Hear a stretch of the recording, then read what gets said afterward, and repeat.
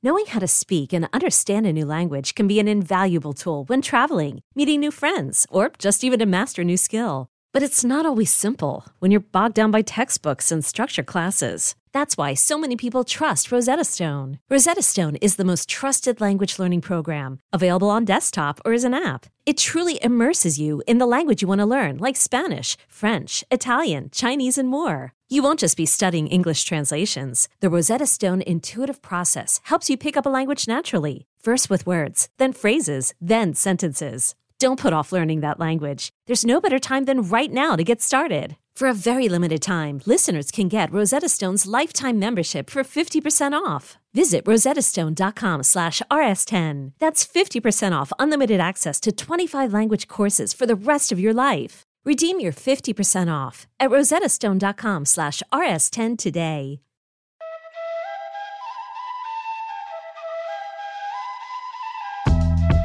What's up, everybody, and welcome to What's in Your Glass. I'm your host, Carmelo Anthony. Before we get going, let's first welcome today's guest. He's a chairman and managing director of VC firm General Catalyst, former CEO and chairman of American Express, a leading voice in business who's been named to numerous lists, including Fortune magazine's World's 50 Greatest Leaders and Time 100 Most Influential People of 2021 for his corporate and social activism. But we'll get to all of that. And then, right now, please welcome to the show, the one and only Ken Chenault. Ken, welcome. Great to be here, Carmelo. Welcome, man. This is going to be a good one. This is one that I was actually looking forward to on today's show. Let's just. You don't have anything in your glass, first of all. Let me ask you that. I do. I have Casse d'Estournel Bordeaux, 1994. That's what's in my glass. Okay, you went big. You went big boy today. Yeah, huh? absolutely. For you, I had to go big. You know what? I appreciate that, and you went Bordeaux too. So that's a good thing. That's a great thing, actually. Let's just jump right into it, though, Ken. I always take my guests back to the beginning of when everything started off. You originally grew up in Long Island. I gotta ask, like, what was your upbringing like growing up in New York? I know what my upbringing was like growing up in Red Hook in Brooklyn. But what was your upbringing like growing up in New York, in Long Island? So, Carmelo, I grew up, as you said, in Hempstead, Long Island. Hempstead is right in the middle of the fish of the island, and it's a lower middle class to poor neighborhood, a lot of working class people. And when I grew up, it was probably 65% Black and the remainder white. My father actually was a dentist. He had a practice, mostly Black, but some whites went to him. Growing up in Hempstead, one of the things that was important was the time that I grew up. And I grew up in the 60s, late 50s and 60s, which was right in the midst of the civil rights structure. And then the Black Power movement. And civil rights was really important. Voting rights was really important. But growing up as a kid, I liked playing basketball, baseball, football. I had friends from all over the island, all over Hempstead. We actually went into Brooklyn a few times to play basketball. It was a place where I really learned from both my parents and the community the challenges of being Black in America. Did you have because you said you grew up playing basketball and all these other sports. Did you have an NBA team? Oh, yeah, it was the New York Knicks. Okay, so let me ask you something. So it was the New York Knicks. Being from Long Island, Hempstead, you have the Nets in Brooklyn now. Right. What is the love? What is the love connection right there? One of the things that I was fortunate is one of my good friends from when I was 10 years old was Julius Erving, Dr. J. So, of course, when he went to the Nets, I became a rabid Net fan. And I'll tell you one other thing is, while I was a big Knick fan, one of the players that I admired, a lot of players in the NBA, but Bill Russell was someone that I identified with because as a young kid and a teenager, he was one of the Black athletes that was really speaking out for social justice. And so I admired him tremendously. But my team, it was the Knicks. It was the Knicks. Of course, but you had to go with Dr. J. I mean, that's a no-brainer. You guys grew, you grew up with the Doc. You knew him, know him, so it's only right that you go with the guy that you know and familiar. He was the So let me ask you something about Doc. Did you know he'd be the player he would end up being back then? Honestly, no. But I'll say several things about Julius. Is he was a terrific athlete, but he was really known growing up as a brainiac. He was someone who was just really smart. And so folks thought Julius could do just about anything that he wanted to do. But the change you saw with Julius was not just his height, but the fact that his junior year of high school was when Julius really broke out. And so we knew he was going to play college, but I just didn't think about Julius that he was going to be in the NBA. But he was a late bloomer. Melo, you were known since you were 10 or 11 years old that you were going to be a great basketball player. And Julius was one where he went to UMass, and his freshman year, the rest is history. Yeah, absolutely. It's astonishing to hear stories coming from people who was actually there at the time of someone like Dr. J growing up and seeing him transition and actually transform into the player and the legend that he is today. Somebody who was there at the very beginning, who followed that journey and followed everything that he was a part of, and to see him at the beginning and to see him now, I'm sure that had to just make you proud. And also, he's from Long Island too. Oh, he grew up in Hempstead. Absolutely. So you didn't have no choice. That's right. He grew up in Hempstead, and then when he was in high school, his family moved to Roosevelt, which was right next door to Hempstead. But when we played together, the Salvation Army had a basketball team. We played on that together, baseball team, and as I said, he was a tremendous athlete, but Julius was also someone that you knew was going to go places. He clearly was going to go places. He just had that aura. He had that aura. He had that swag. He had the mental aspect of it all too. And like you said, he was very smart human being. Right. So and I say the other thing is Julius never forgot where he came from.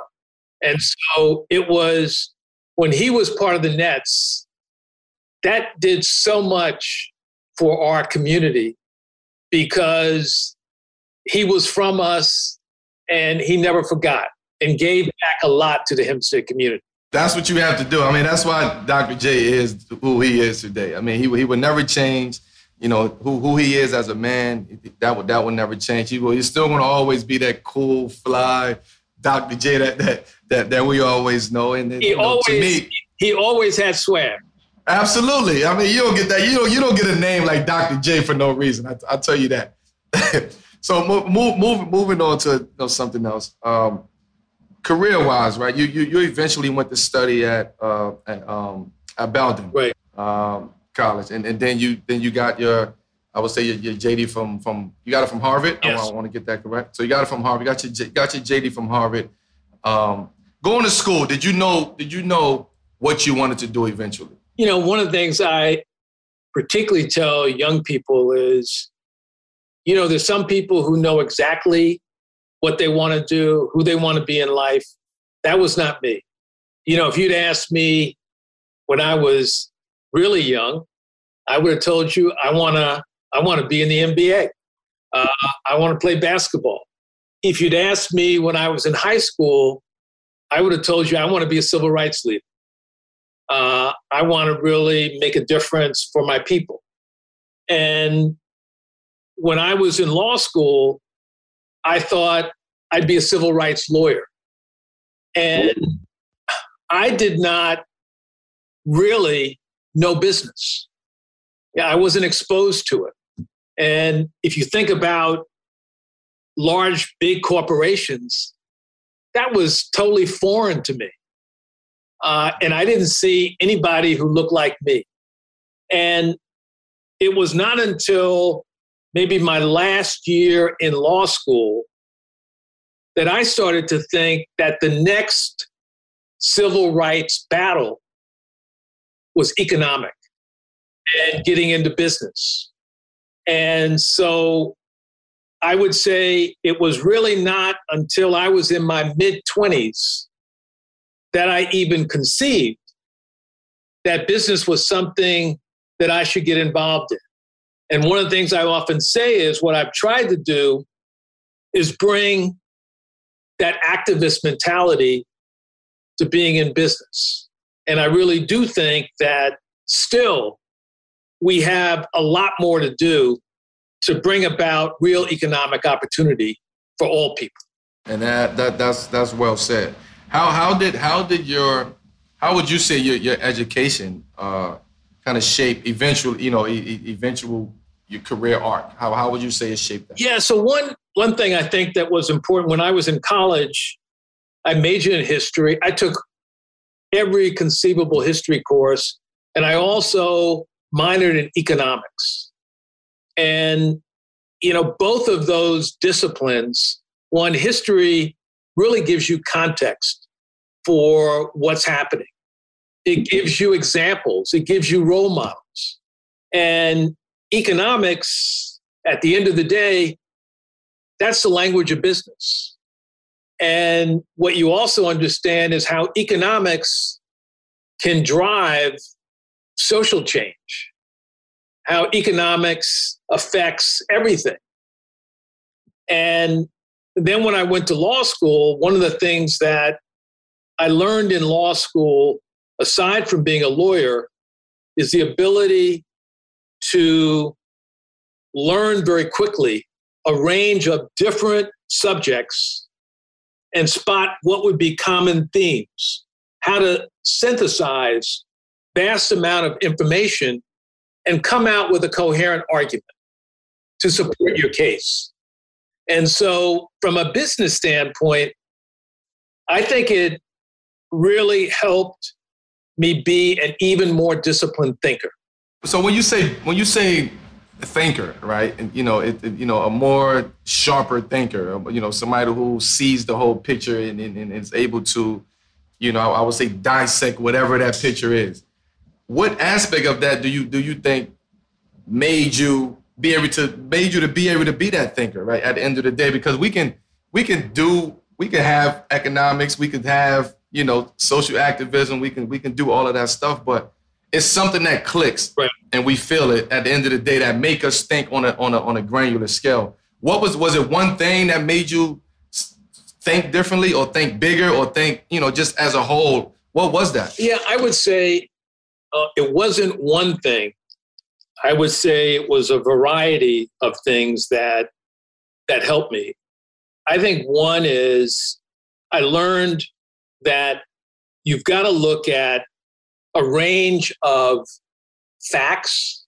You've got to study what are different impacts, what are both intended consequences and unintended consequences.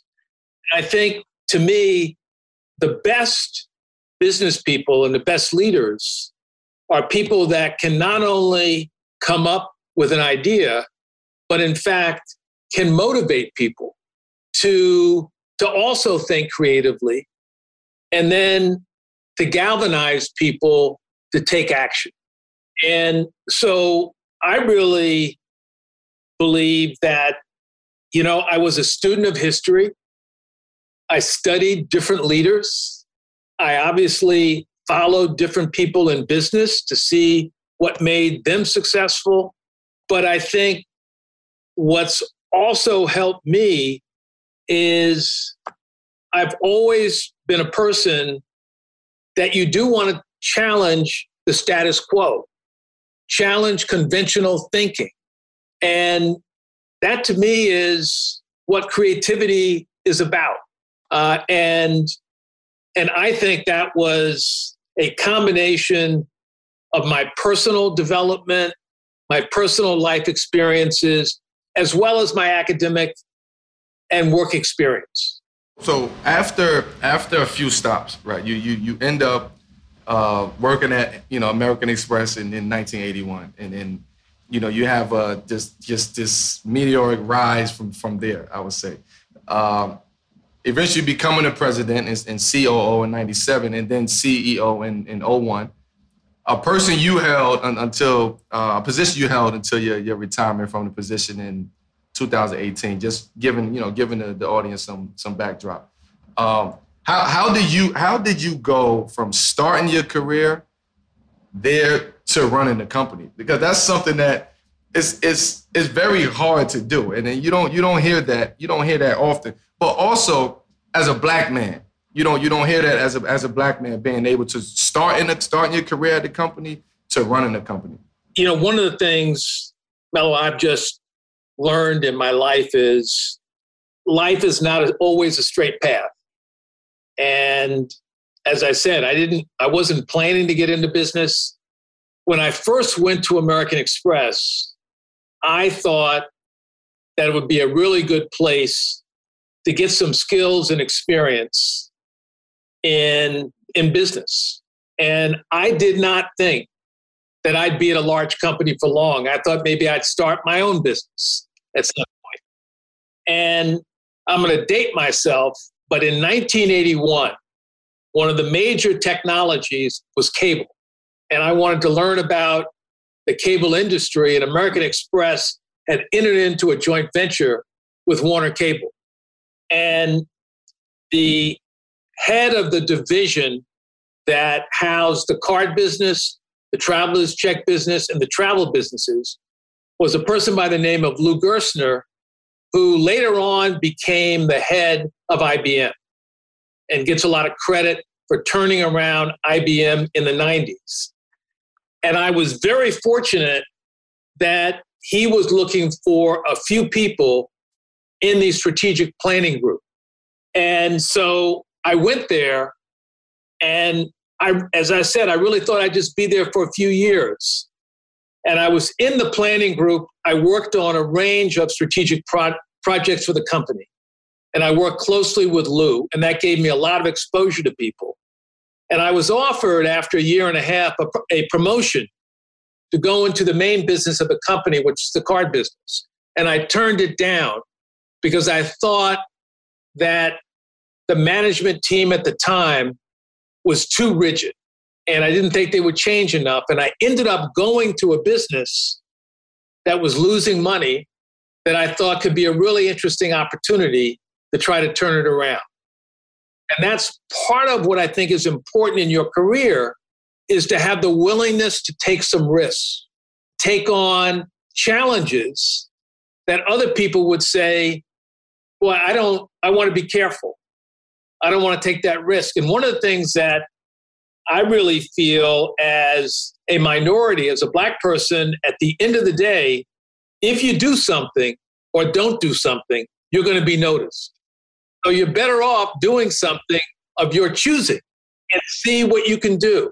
And I would tell you that move into that unprofitable business was instrumental in my career, because we turned it around.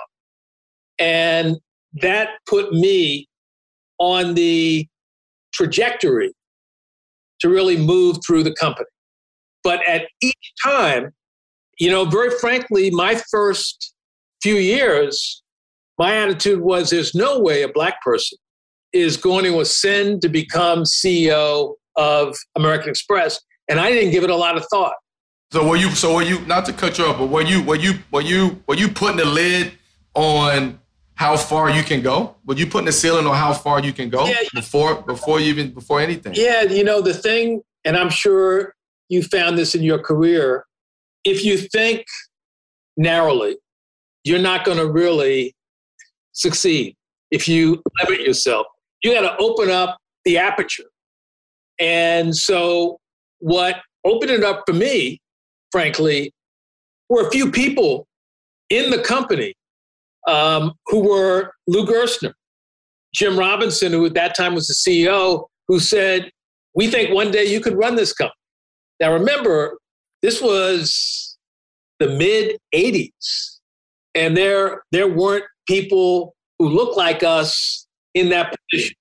So I think at the end of the day, I was very fortunate that I initially had a job that gave me a lot of exposure in the company, that I took on some of the difficult challenges that other people shied away from, and that fortunately I had a few people who wanted me to be successful. There were other people who clearly did not want me to be successful.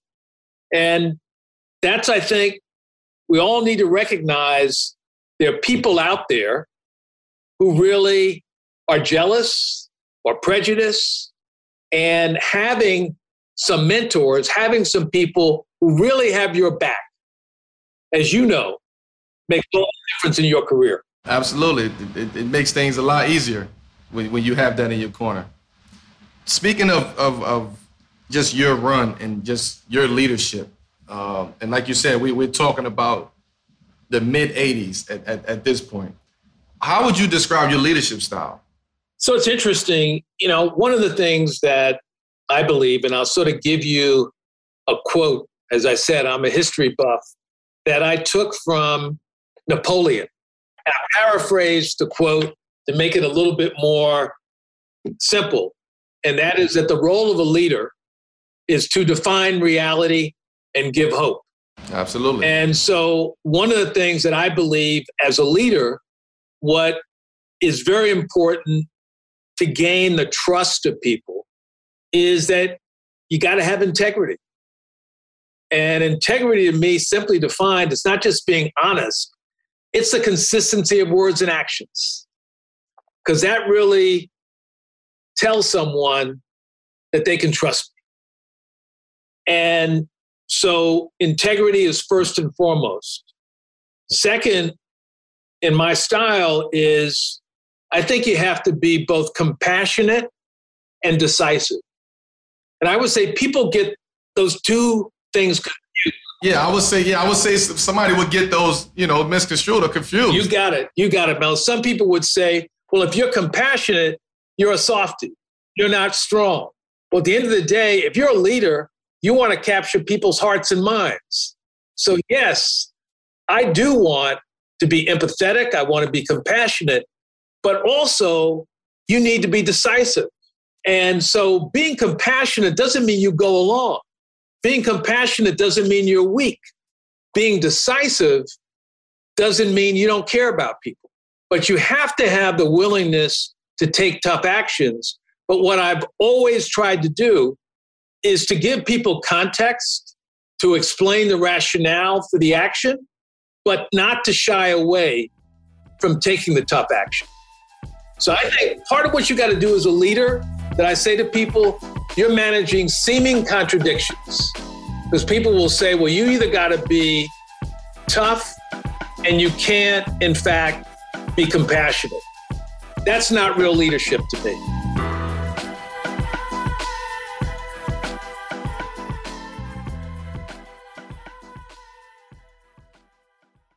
Hiring for your small business? If you're not looking for professionals on LinkedIn, you're looking in the wrong place. That's like looking for your car keys in a fish tank.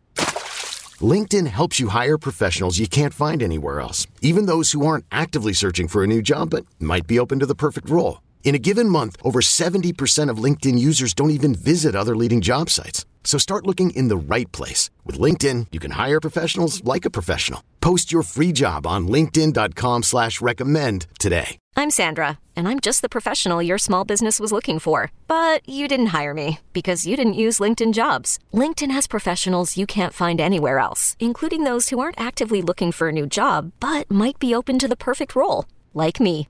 In a given month, over 70% of LinkedIn users don't visit other leading job sites. So if you're not looking on LinkedIn, you'll miss out on great candidates like Sandra. Start hiring professionals like a professional. Post your free job on linkedin.com/recommend today.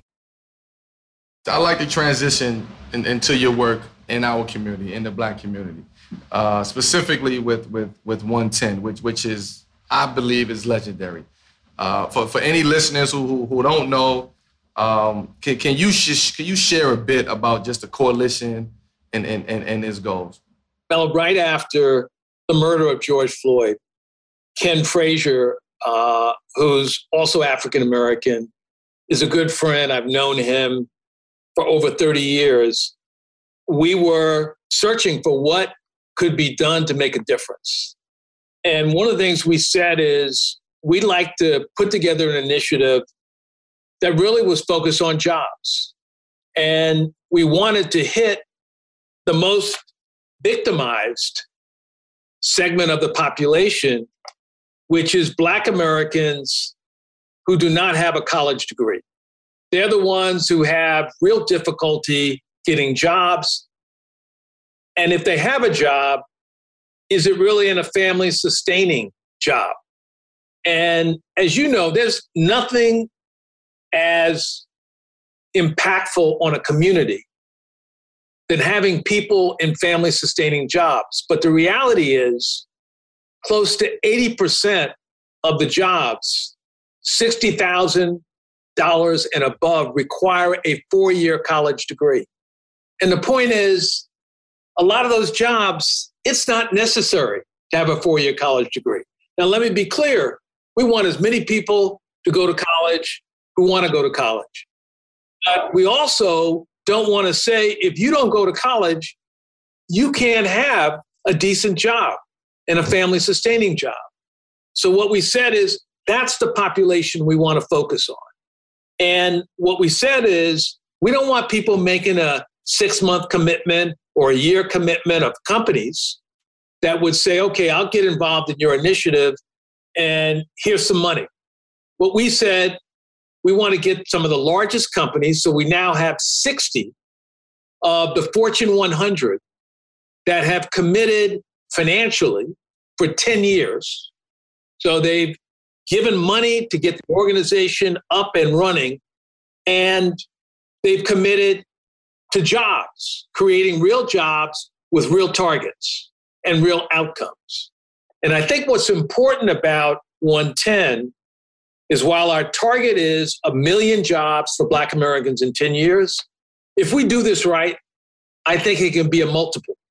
And I think what's also important is we're changing the specifications and the requirements, because we're saying focus on a skills-first approach rather than credentials.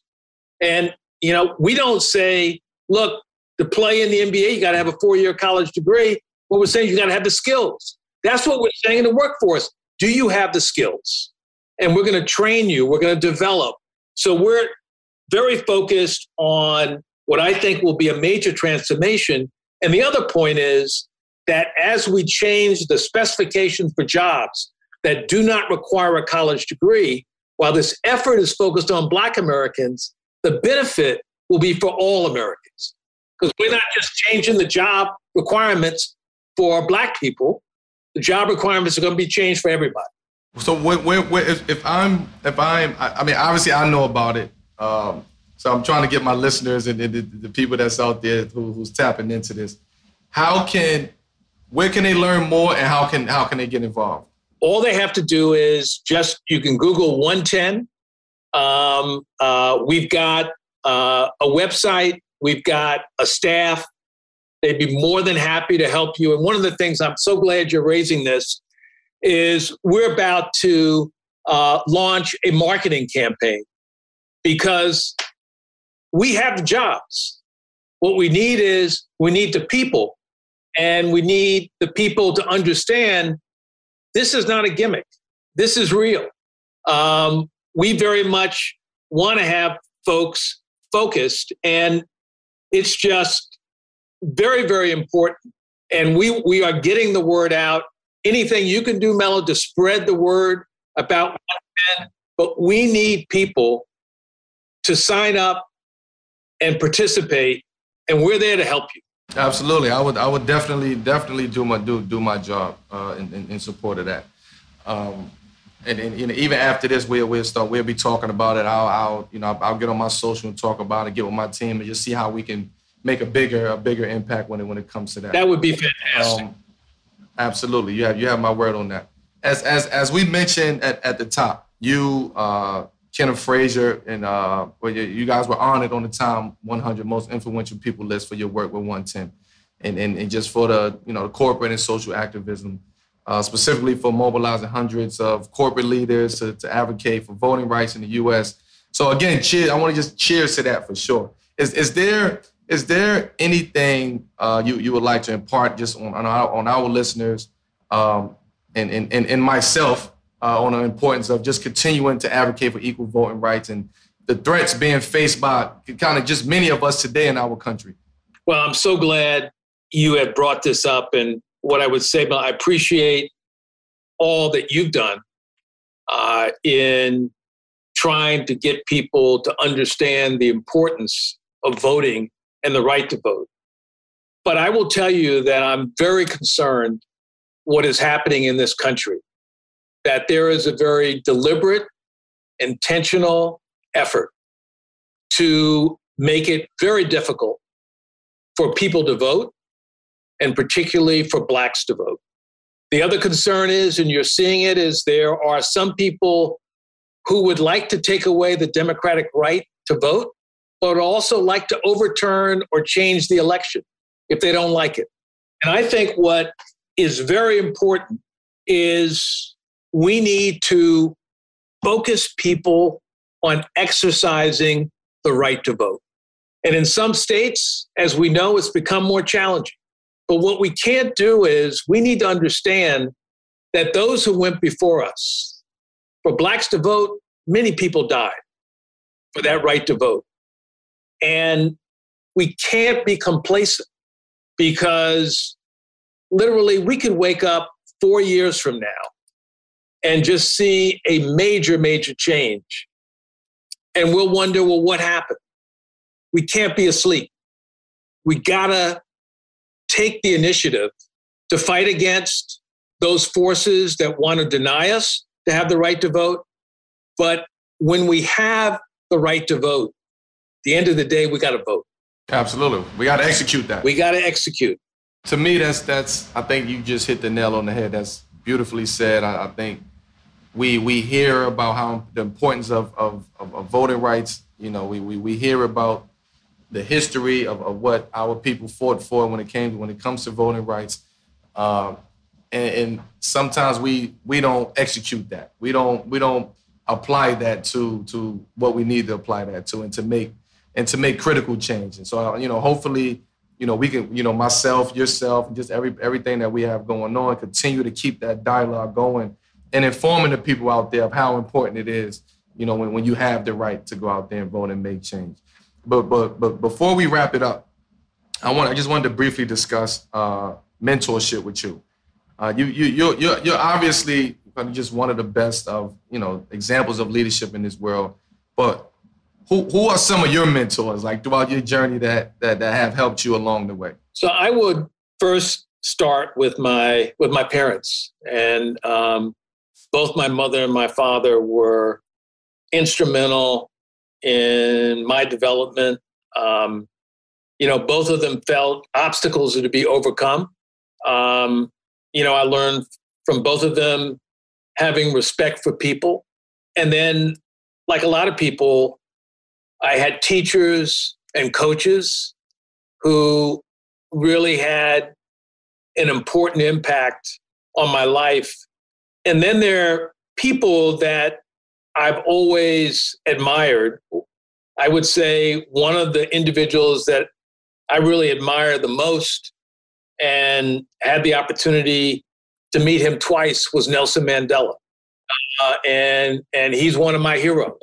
But in business, Lou Gerstner, Jim Robinson, Harvey Golub, Sandy Weil, and Vernon Jordan, who passed away last year. Vernon was on the American Express board. And I'll never forget when I was named CEO, Vernon, the board sat at a round table, and I was brought in and told I was going to be CEO.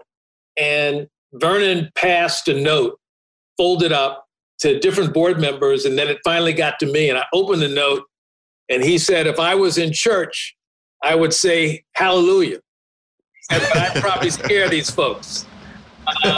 And he gave me really terrific mentorship and guidance.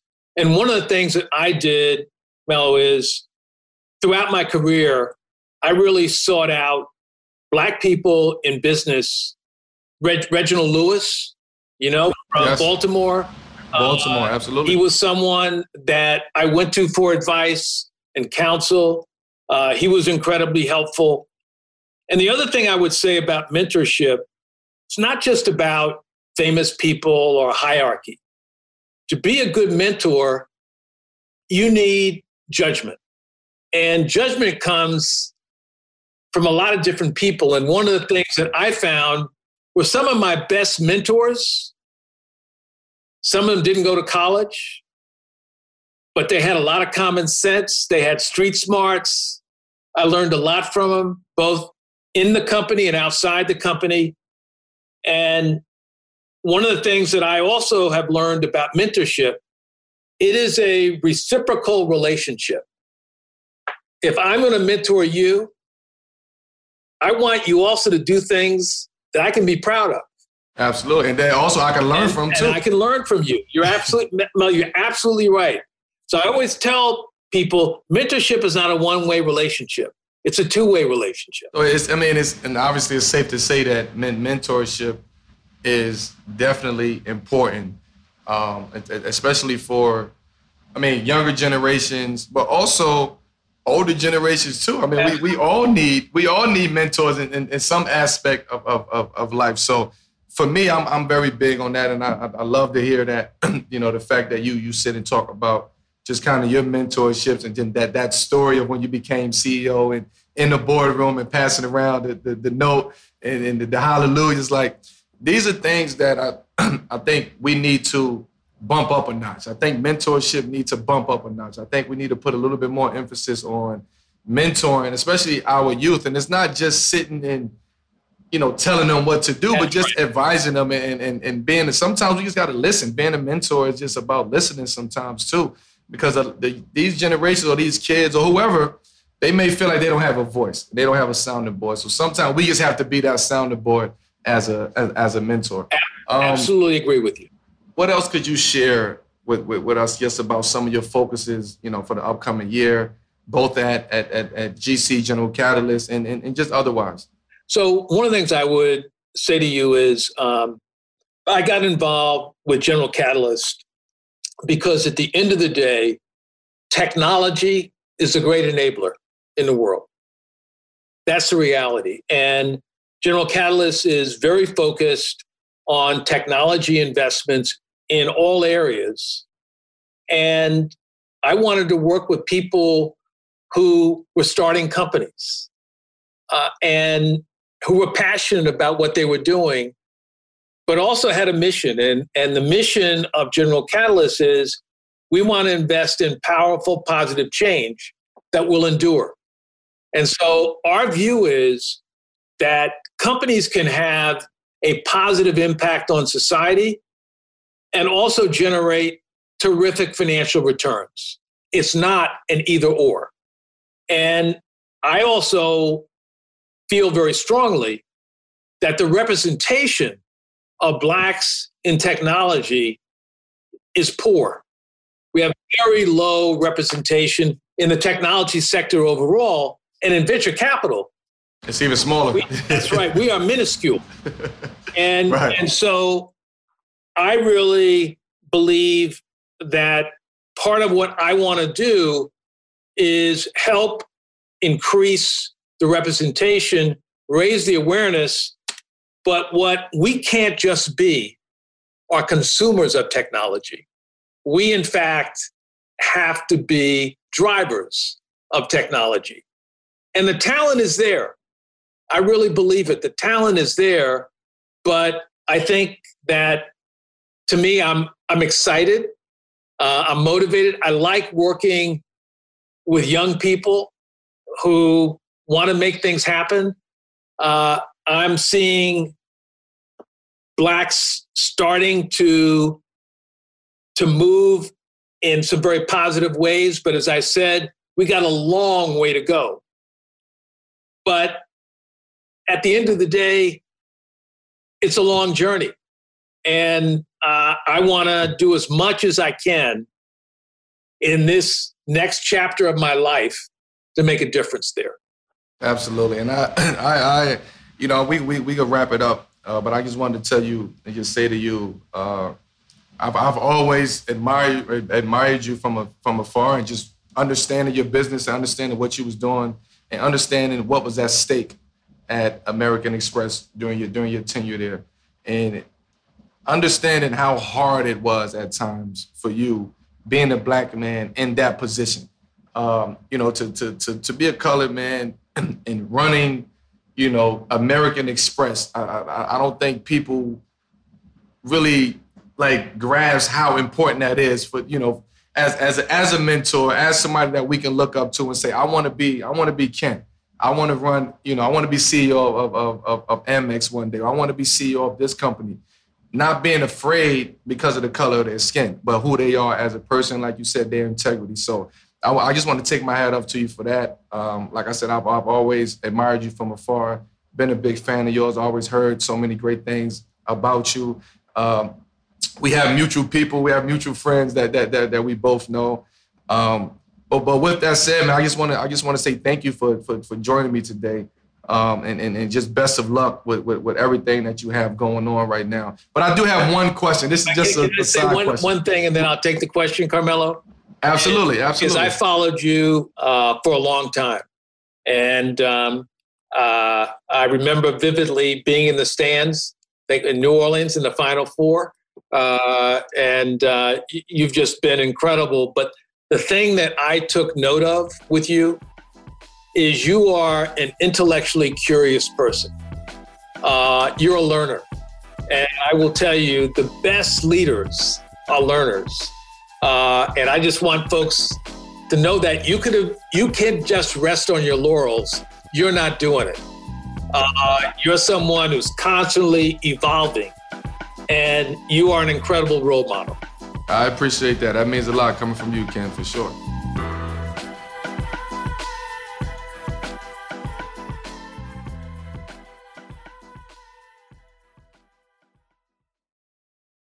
I just have one question before I let you go. Sure. When they bought, I'm just gonna, I'm trying to visualize this moment. When they brought you into the boardroom with all the board members and to announce you being the CEO, for one, what was that feeling? And for two, how did you celebrate? What did you drink? What did you have in your glass? Was it a big body Bordeaux? Was it champagne?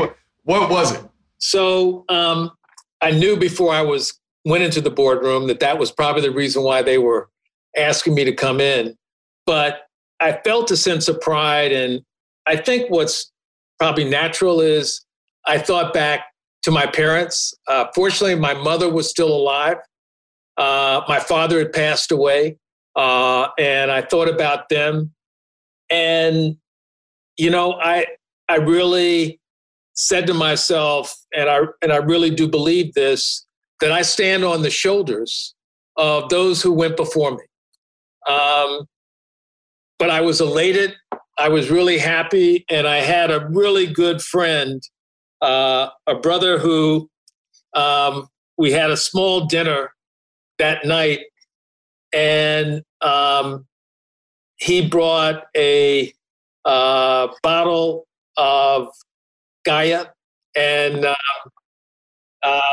we had a terrific terrific time. And then, I think what was important, obviously, was to be with my family, to be with my friends, but also to really resolve that I understood that I had a dual responsibility. One is I had to perform.